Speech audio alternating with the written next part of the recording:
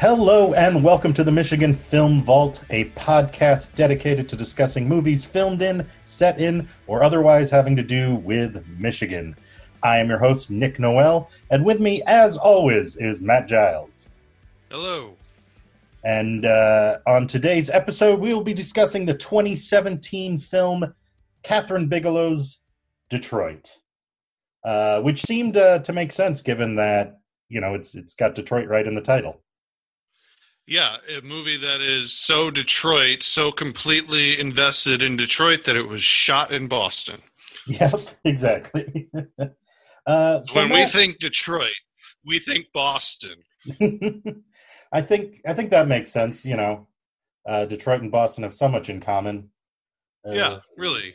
I mean, just everything about Boston just screams at me Detroit. Yeah, I mean, everybody remembers the Detroit Faygo Party, which was similar to the Boston Tea Party. It was just when a bunch of rowdy college students from Wayne State dumped a bunch of Faygo into the Chesapeake Bay. Doesn't make any sense. I don't think Chesapeake's anywhere near Detroit. What am I thinking of? Why don't I know any Michigan geography? You could have just said the Detroit River, and that would have been good. I got in my head. I was like, it's the Detroit River, right? And then I picked something that was not even in this state. What's a lake? See, I could have just said Lake Michigan. What the hell's my problem? I was going to say that both of those events, little known fact, took place simultaneously, and the Boston Tea Party just kind of overshadowed the Faygo incident. So, history buffs, make sure you look that up because I'm 100% telling the truth on that. Yeah, exactly. So what's this movie about, Matt? We both watched it, but you're better at summarizing things. It was meant to, I guess, I don't know what the right word is, not commemorate, not celebrate, but just kind of fall in line with the 50th anniversary of the 1967 Detroit riots, although depending on which person you ask, some people refer to it as the riots, others refer to it as the rebellion, which kind of goes into the whole, there are two sides of Detroit. There's this idea of kind of, urban revitalization, this new life being breathed into the city, and everyone talking about, for instance, currently Quicken Loans kind of being one of the main sources of giving people jobs in the city and kind of investing in the downtown and midtown areas.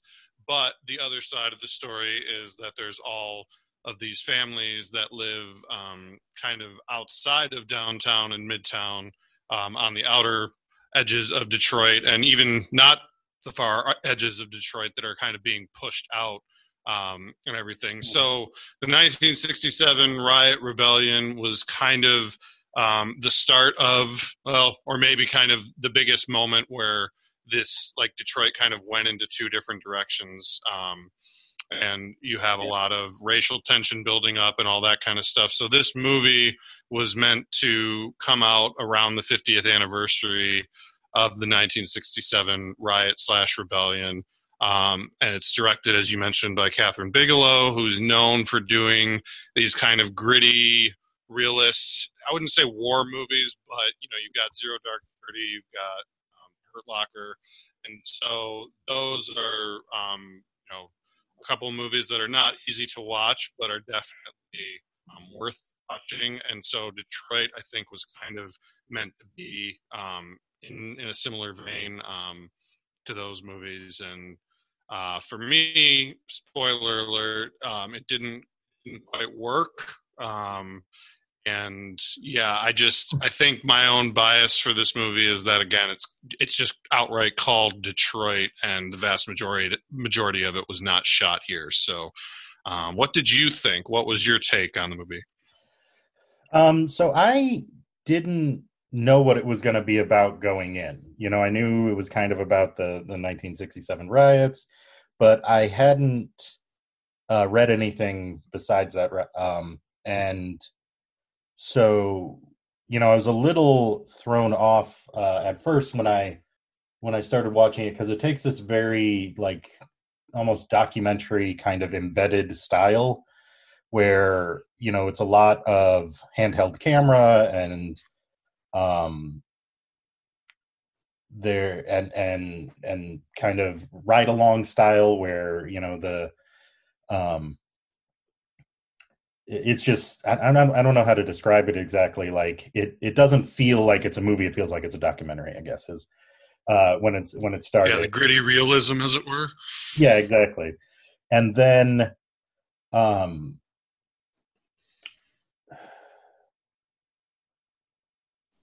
so there's this interesting structure to it where it starts kind of like very broad. It talks about, this period in history. It sets up like through this animation. Was that at the beginning of all the movies? I'm not sure if they added it. Like it kind of gives At us the beginning of all of Catherine Bigelow's movies, or just no, this no, movie? no. Just this particular movie. Like there was this animation that, talked about the history leading up to this explosion of kind of violence in Detroit, where it's talking about, the Watts riots and other riots that were going on, the civil rights movement, even going so back as, Jim Crow laws and other things to kind of spark this idea that things were like building towards a tension. Did you see that in your movie? Yeah, Yeah. that's all. Okay. All of, yeah, yeah. No, that's at the I beginning of the wasn't movie. I wasn't sure because it was done in such a different style than the rest of the movie that I wasn't sure if they added that for like a release or something to kind of give it more context. But I probably should have looked it up and I didn't. So here we are. Well, Uh, they also do use a fair amount of documentary footage mhm, from the time, and I should say now, maybe at some point we should kind of bookend this with what I would argue is the better movie, an actual documentary called 12th and Claremont, which is it was actually part of the Detroit Free Press Free Film Festival mhm, a few years ago. And that's actually really good, and it's all completely told from documentary footage that was submitted by residents at the time. It was like the Detroit Film Theater did this whole thing where they were asking for people to submit their home movies that they had shot at the time, and then eventually some of that footage was cut into 12th and Claremont. And then there's kind of voiceover and retelling of the events at that time. And for anything that they don't have documentary footage for, there's this artist that they hired that kind of does these really powerful animations that kind of tell kind of what happened at the time. And so, mhm. anyways, some of that documentary footage Catherine Bigelow has spliced in throughout this movie. I would argue again, not that you should compare one movie to the other, but the impact is much more profound when watching 12th and Claremont than it is. Yeah. Did it work for you at all? Were you? I mean, No, I would say in general, I think the movie probably worked more for me than it did for you, especially as it got uh go as it in the middle part, I guess. So like I said, it kind of starts broad where it sets up these characters. It sets the the setting the stage for introducing us to these main characters, and then they all kind of meet together at the Algiers motel, where like a third of the movie happens, and it's basically this tense interrogation and investigation and kind of from another perspective, kidnapping of people who are basically being held against their will as they try and figure out who was shooting at National Guards troops. And they use some pretty um, horrible tactics to convince them to talk. Such a like um, physical violence, and then threatening to kill them, and then pretending like they'd killed several of the people there. Taking them to another room and then firing a gun and making it seem like they'd shot them. And I think that part worked because it was very tightly focused. And it also was made me just very uncomfortable. Like, which is, the goal. You're not supposed to be enjoying it necessarily as people are brutalized by police officers. Um, and so like I appreciated how they were, reaching this kind of crescendo, this climactic point. But then the subsequent parts felt like more disconnected, and it felt like they were kind of rushed a little bit. So they spent so much time on like this, one day or 6 or 8 hour period. I'm not exactly sure how long it lasted, and then they kind of like have to spend the next, 40 minutes of the movie kind of wrapping up 6 months to a year of time of the trial and subsequent fallout from that event. So I was more invested in the characters at that point. So I was more interested, but the first third of the movie where it's setting up like it's kind of just disparate storylines wasn't working for me. And then when they all connected, that's when I started to see the structure of the film and get more invested in it. Yeah, I don't know if I would have had a different reaction to it if I hadn't seen 12th and Claremont first.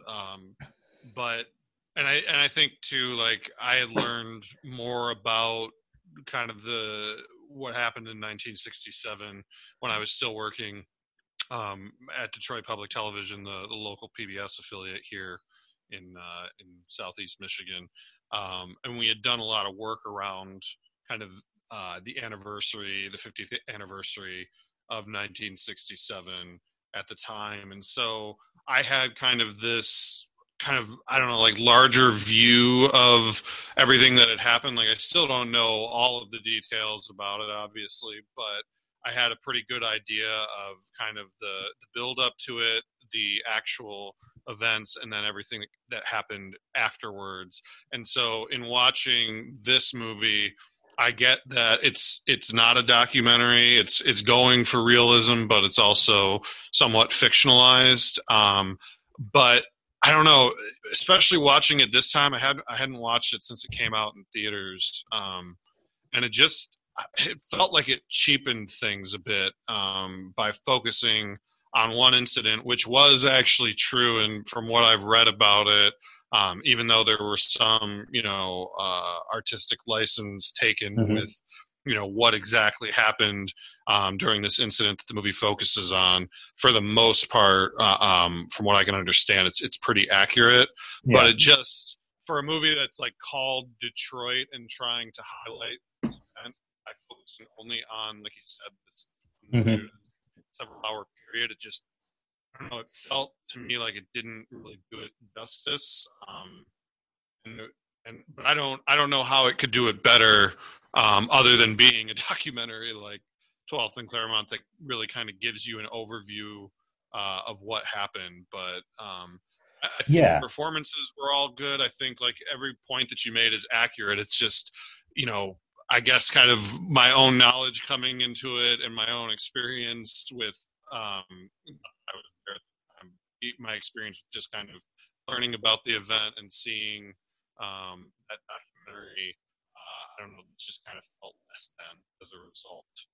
But I might. You're right, Matt. You're breaking up a lot. Can you hold on a sec? Yeah. I don't know if we can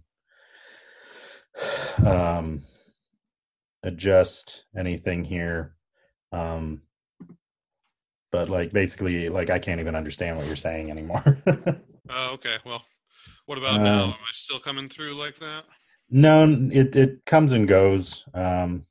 Turn that off. Do you have anything that you can disconnect from your network at home? Like as far as like, do you want me to plug into the Ethernet? No, well, I don't know if maybe that would help. I just mean, is there anything that is using bandwidth that you can turn off? Hold on, let me go and see.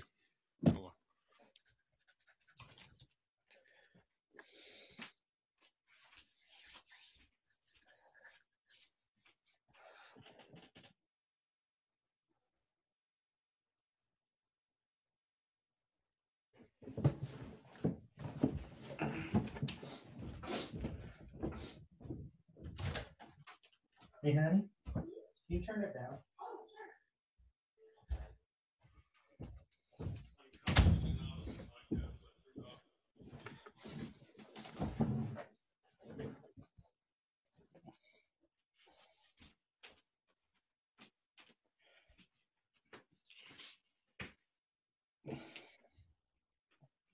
All right, how's it sound now? Yeah, it's fine. We'll see how it goes. Okay. Okay. Anyway, so where were we? You were talking about the Just that my experience with it, with having seen the 12th in Claremont and learning about it when I was working at Detroit Public Television, this just felt like a lesser attempt at explaining or yeah highlighting what happened in 1967. yeah. I guess like it's kind of where this mismatch between expectations and what is presented maybe is causing some of the issues. Because it's called Detroit, but it's really about this like one event, and it's not. I don't know. So it's setting you up to think that it's about a more broader kind of story, at least in my mind, and then to really just focus on this one time, um, kind of like disconnects and makes it seem like, well, there's a lot of stories going on here, and it doesn't really even dig into the um, climate surrounding it. Like doesn't explore the government's like reaction and response to any of these things. It doesn't explore more people's lives or really even people having um, a longer lasting impact of this. It really just focuses on this small period of time, and to call something Detroit and just focus on these things is, I don't know, I can see it causing a little bit of a disconnect. Yeah, and I mean it.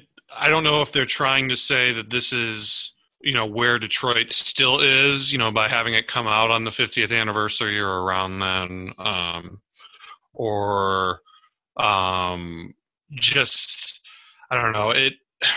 It feels like people from outside Detroit trying to highlight what they think the city is or where it was and Hmm. where it currently is at, and rather than it being made by people who are in the city who have a background in this, who lived through it, that kind of thing. And I think, again, going back to the comparison between it and 12th and Claremont, I think that documentary is made by Detroiters, pretty much Hmm. like in as grassroots a way as it possibly can be, because it's using footage from Detroiters' home movies at the time. And so Yeah. this just kind of feels like, okay, this is an interesting story. Let's come in and do this movie, and then this is what we're trying to give off as the impression of Detroit, which Yeah. some of it or a majority of it is probably really accurate to what happened at the time, like I mentioned, but it just, I don't know, like I said, it just kind of feels cheap to me. Yeah, I guess I can see that, especially if you have more background information. I'd also say the it doesn't seem to take a stance. Does that make sense? It kind of just presents information and then tries to be in trying to be fair, I guess, in some respects, and trying to say like, well, not everybody was like this, or people are complicated. It muddles a message, and so it makes it a more probably realistic depiction in some respects of like how people exist, but you don't get any kind of emotional resonance, because and there's no like cathartic moment, and maybe that's what it's trying to say is like we are still existing in this environment. There is no big moment where we turn a corner or anything. Um, it's all still happening right now, like we haven't progressed, and maybe that's what they're trying to say. um, and I don't know if that's inaccurate, but it's not satisfying from a audience perspective. Which I sound kind of maybe unrefined or something. Like I want there to be like that big Hollywood kind of like cathartic moment where the bad guy, gets what's coming to him, and that's not what history or that's not what history showed us happened. And so uh it's not fair to judge the movie based on that. But I guess I wish that the writers and producers and directors had picked a thesis about what they're trying to say with this movie, and been explicit or more explicit about what they were trying to say, because it doesn't really feel like they're trying to say anything. They're just showing you things that happened and leaving it up to you, which isn't really what, at least in my opinion, most narrative film is for. Yeah, it feels, I don't know, it's like going back to what you said about, calling it Detroit. It feels very micro and when maybe it should have been macro. Mm-hmm.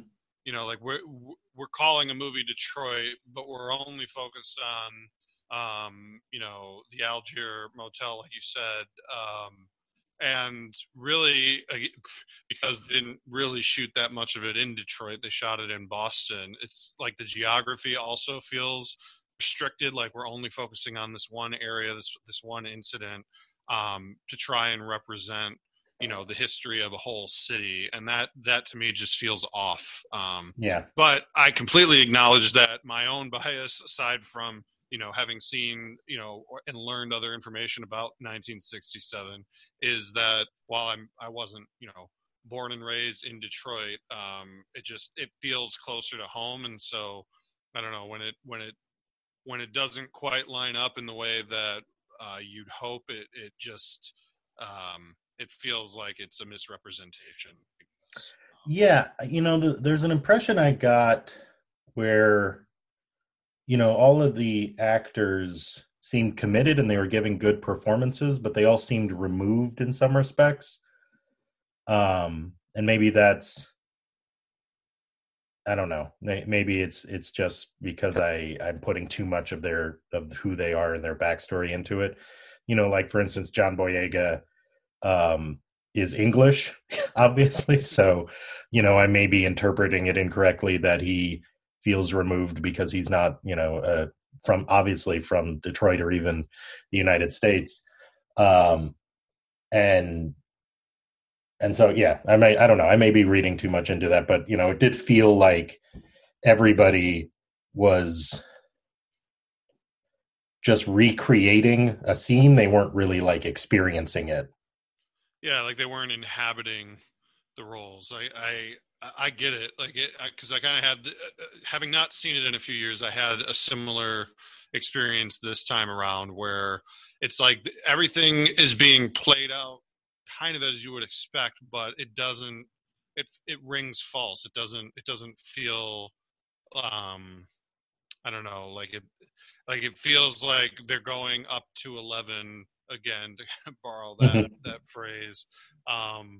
But there's no emotional through line. Like obviously what you're seeing is disturbing, but they don't feel like real characters, I guess. It just, I don't know, it feels false, like I said before. And I remember, I think the first time I watched it, the actor who plays kind of the main policeman who's leading the charge on this and doing all that stuff. He's been in a handful of movies. Yeah. But I remember the first time I saw it, I thought he was really good. And this time I just thought like he's way playing up the sadistic nature of it, which is maybe what was asked of him. And I get why, but it felt over the top this time. Yeah, like he's playing a racist, sadistic asshole. And so I don't want there to be sympathy for him, but the way it's portrayed feels just like I'm an evil person. I'm an evil thing, not a terrible person. Yeah. Like it doesn't go to the line of like feeling like he has anything besides malice and is just an evil like existence that is going in Detroit. Maybe he's representing, just the concept of racism, and so he's not a person. But I, as much as like the acts that were being perpetrated were horrible, it didn't feel like a person was doing. Like he didn't seem to like doing it. He didn't seem to not like doing it. He just did it because that's what racists do, rather than I'm like, I hate these people, or I, feel like this is my duty or my right or something, and I'm going to portray that, and that's why I am like, what this goes back so like stupidly, but like, it's such a cliche, but what is your motivation? Like, what do you care about? Why are you doing this? Yeah. And it'd be easier for me to hate you as a person, or not, or find like any kind of like connection where I can view you as the villain of this movie. Um, but I can't, because you're not giving me like anything to like hang my hat on. It's just you're a thing that's doing stuff.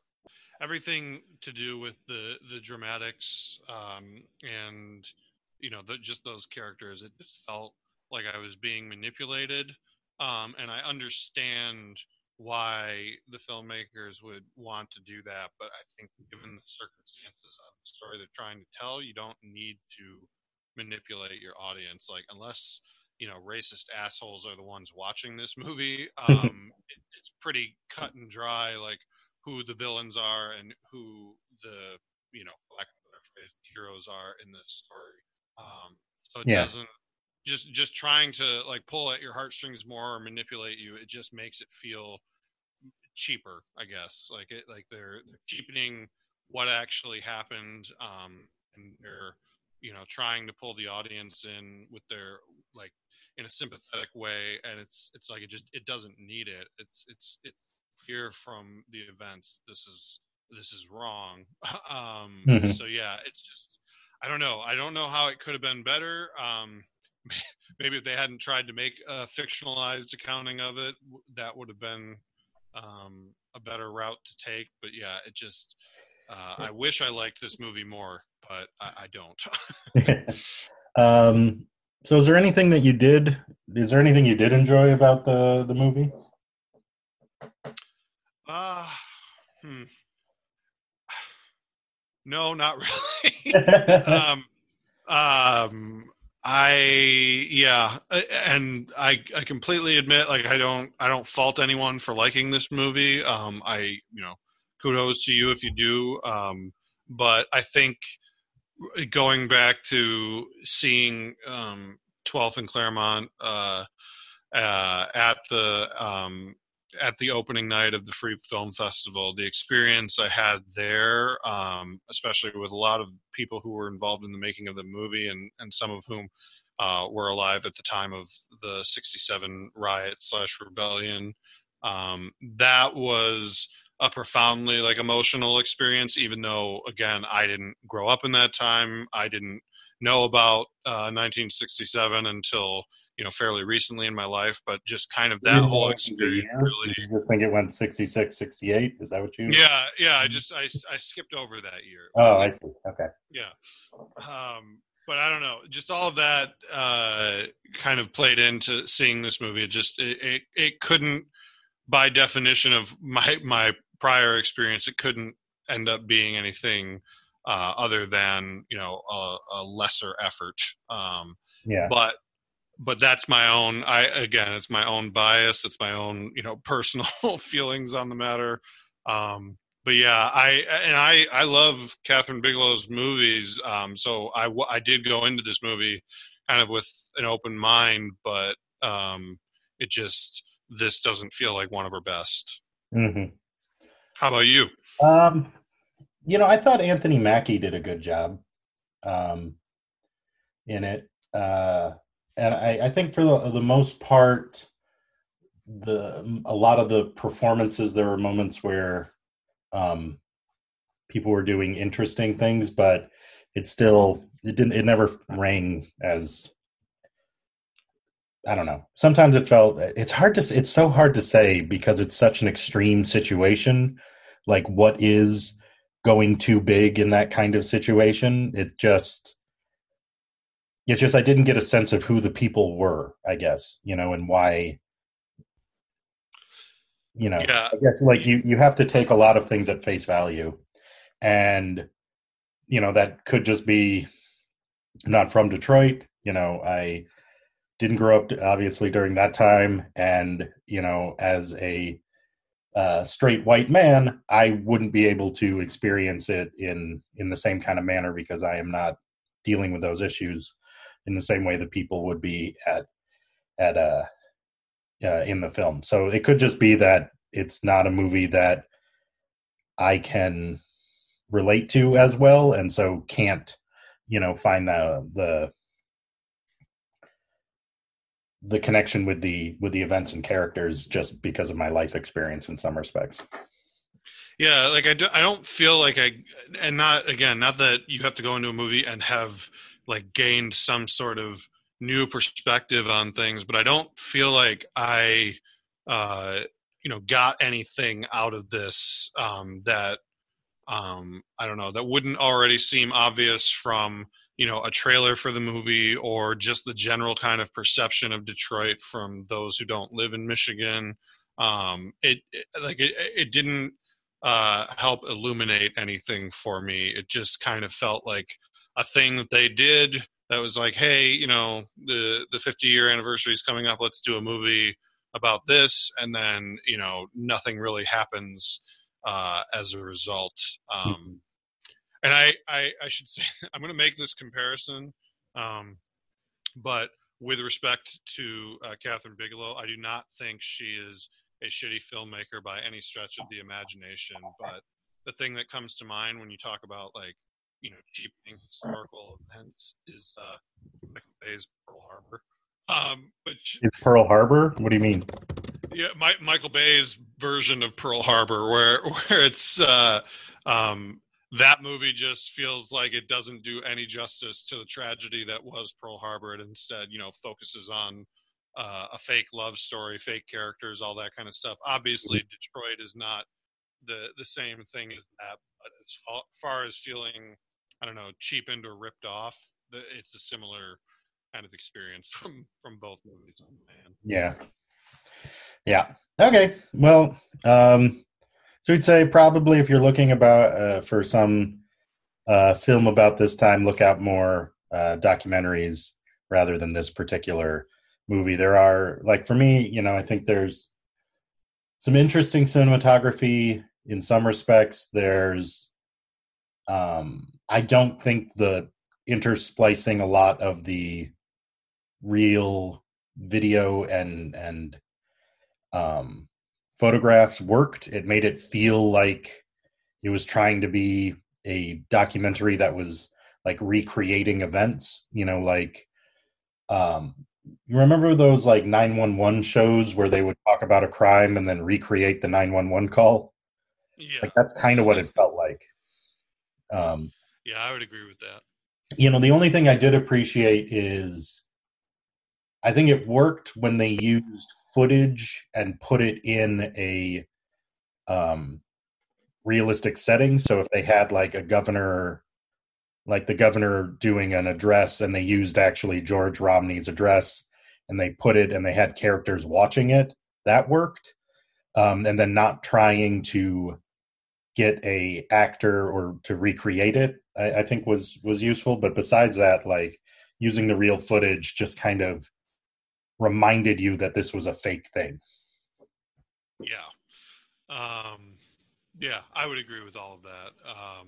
But I feel like when we started this conversation, you were kind of more, or it seemed like it had a better impact on you, and I feel like maybe Well, I brought the room down. no. I mean, I appreciate the attempt. I like that we're trying to, like I said, I like structurally, I like the movie. Like, I like that it goes broad and then comes to this point and then goes like, expands out again. And it feels like it's reaching this peak, as as they're interrogating people at the motel. And like I said, if the whole thing was just that motel scene, it was like a short film. Um, I think it probably works a little bit better. Yeah. But besides that, um, yeah, it doesn't work as a whole. Yeah. So Um, don't seek out Detroit. yeah, Visit the actual city, Detroit, and draw your own conclusions. there we go. Yeah. Um, so, besides the movie, what you been up to? Well, as we're recording this, we should say we're currently, in the self isolation, social distancing due to the COVID-19 pandemic.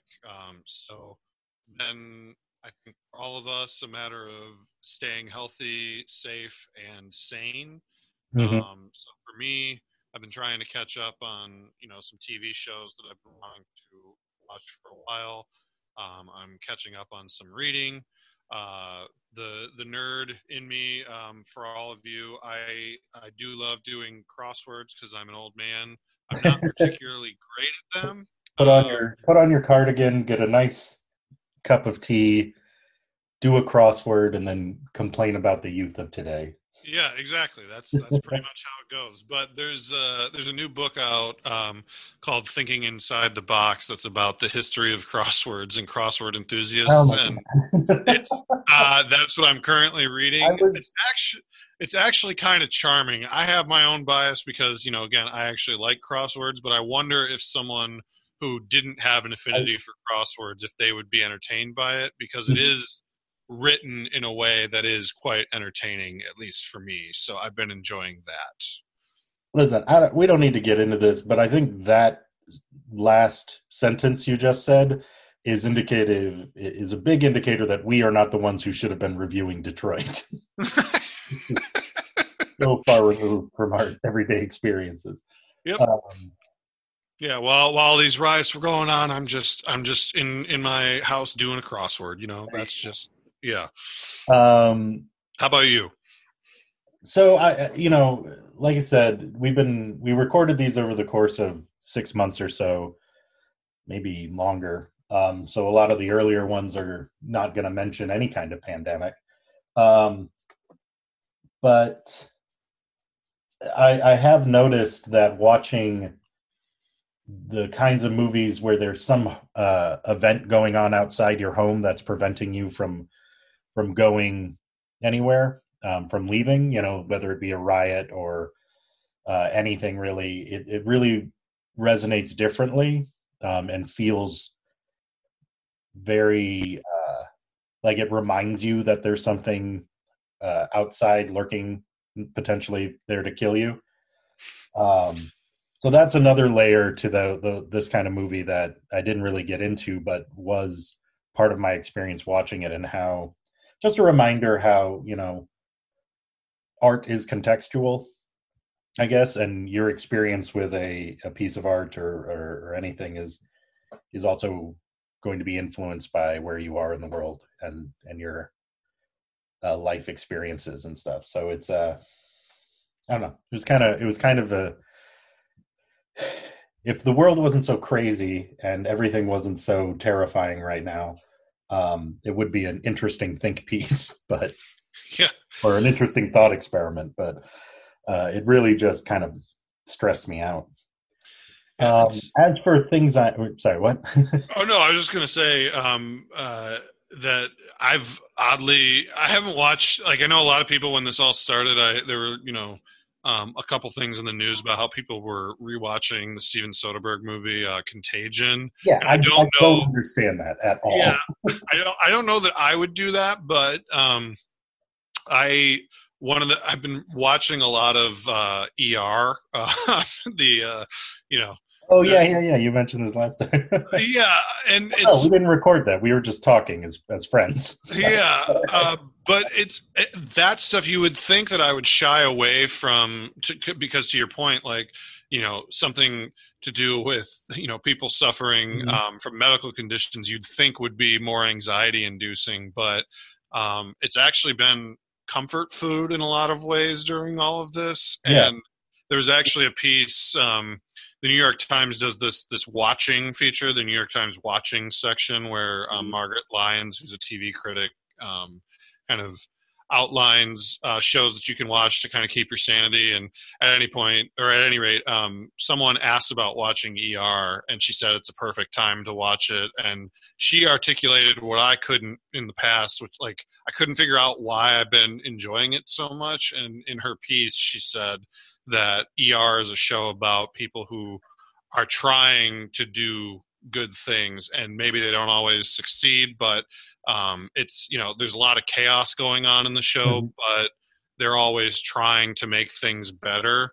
And I think maybe that's what, like, that kind of hits the point that I was trying to articulate before, of like, oh, this is kind of comforting to see this. There's all these horrible things going on, but ultimately I don't feel a sense of anxiety. I feel hopeful despite any dramatic things that go on in the show. Mm-hmm. Anyways, that was my taking over the conversation. You were going to go into what you're reading, I think, or what you're watching. So I don't know if it's just a change in my tastes, or if because over the past several years, due to my job, I have to constantly be switching back and forth to a lot of different projects. But I'm finding it very hard to concentrate on long form reading, so like novels and things like that. I've tried to start a couple, and it just like is a struggle to not like focus on something else or go work on something else or whatever.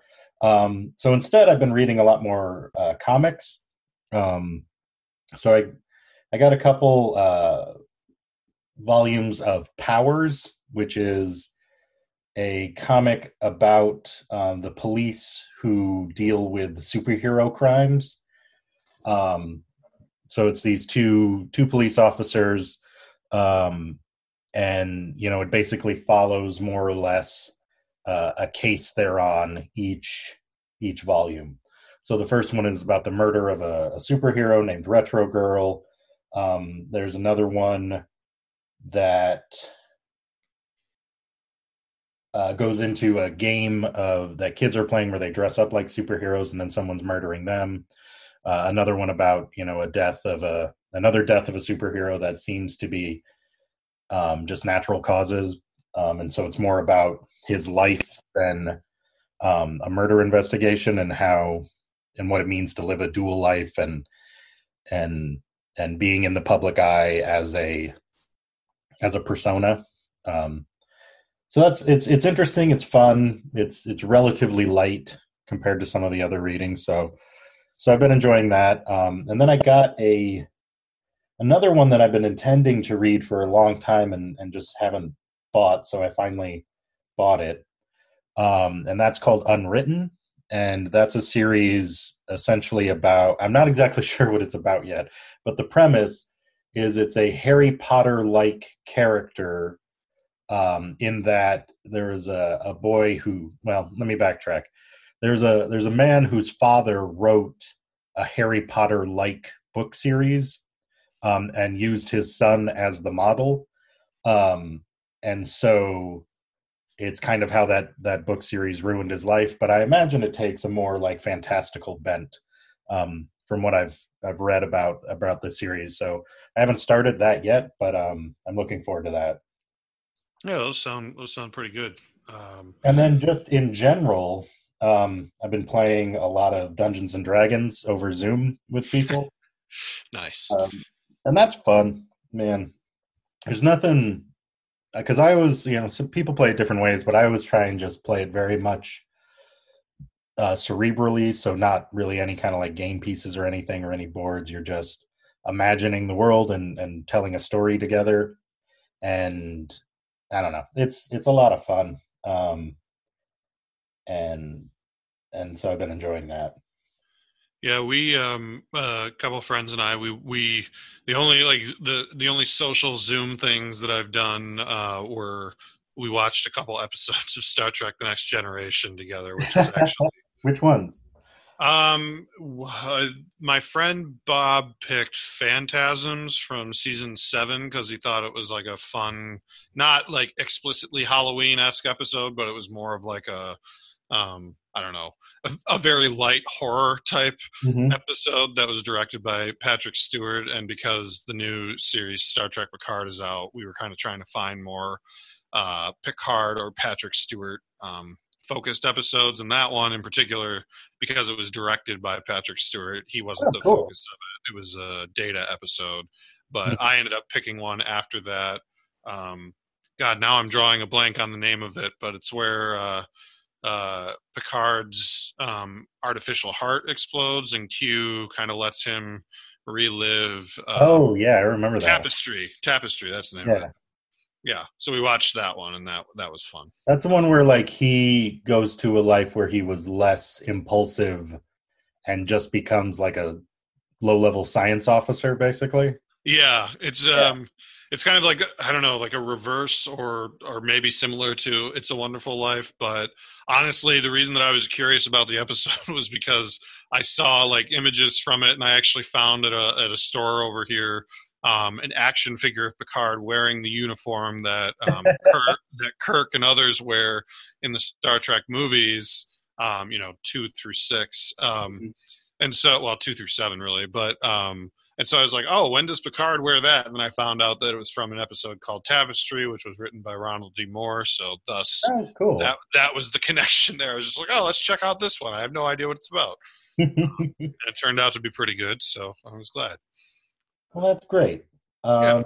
Oh, something else I wanted to mention that I'm excited about is Middleditch and Schwartz, which is Thomas Middleditch and Ben Schwartz. Thomas Middleditch is the main character on Silicon Valley, Yep. and Ben Schwartz from Parks and Rec, and also being the voice of Sonic the Hedgehog. They do a long form improv show just called Middleditch and Schwartz.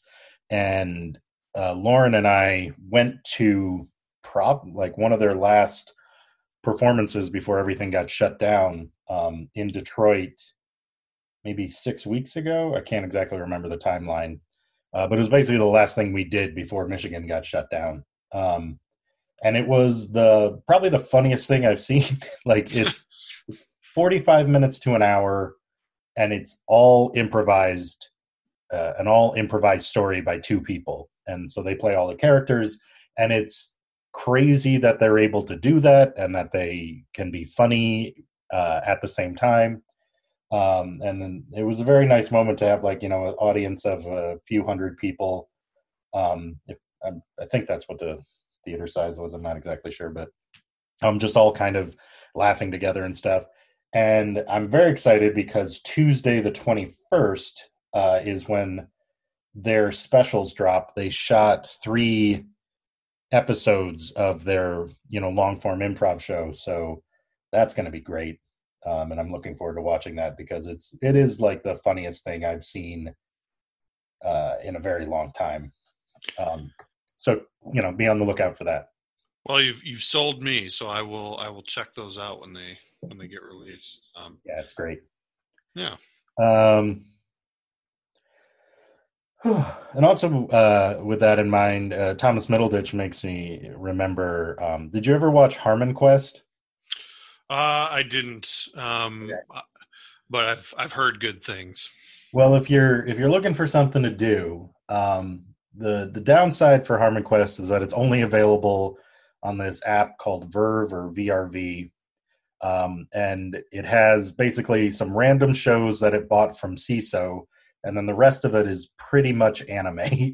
um, but it's like, I think it's $10 a month, so it's probably a little bit more expensive than it should be. But there's something like 30 episodes of Harmon Quest right now. You can probably, if you get it, you can watch one a month or one a day. And it is also hilarious because they have some of the best comedians and and improvisers in the country on there. Paul F. Tompkins does an episode, John Hodgman, Patton Oswalt, um, No, why am I blanking on his name? Oh well, there's a bunch of others. So check that out if you'd like. Nice. It's funny because two of the people on it, Dan Harmon and Aaron McGaffey, when the show started, were married and then got divorced after the first season, but they still do the show together. And they're friends now, but it's funny how it's obvious how much they had to cut around them referencing being married because by the time the show come out, they were divorced. Yeah, yeah, I could see that being a little awkward. Yeah, yeah. But it's a great show. I've watched it through probably 2 or 3 times now, and I always enjoy it. Nice. I'll have That's to all. check it out. So check that out if you enjoy comedy or Dungeons and Dragons or Dungeons and Dragons based comedy. There you go. Yeah. Okay. Anything else you want to talk about, or are we going to wrap this up? I think we're ready to wrap up. All righty. Let me get this handy outro you wrote somewhere. And I will also remember to cut this part out. Why do things disappear on me? Goodness. We're rusty, man. We took a break to do this last episode, and we're rusty. We've encountered technical issues on my end, dogs barking, and our technology failing us. Yeah, so it's a podcast, is what you're saying. Yeah, exactly. Do you listen to other podcasts, or do you just do one? Are you one of those carpetbagger podcasters? No, I listen to a lot of podcasts. Okay. Well, you never talk about them, Matt, and I think it makes them sad. Okay, you ready? Yep. All right, everyone. So that's going to wrap up this week's episode. Please make sure to rate, review, and subscribe on iTunes or whatever platform you prefer. You can also find the podcast on Twitter. We're Mitch Film Vault, and we'll be pointing. I'm going to start over. Well, that's going to wrap up this week's episode, everyone. Please make sure to rate, review, and subscribe on iTunes or wherever you prefer to listen to us. You can also find the podcast on Twitter. We are at Mitch Film Vault. Mish. We're Mish Film Vault. That's MICHFILMVAULT. And we'll be posting episodes links as well as other fun content there throughout the week. Thank you so much for listening, and we'll see you back here next time.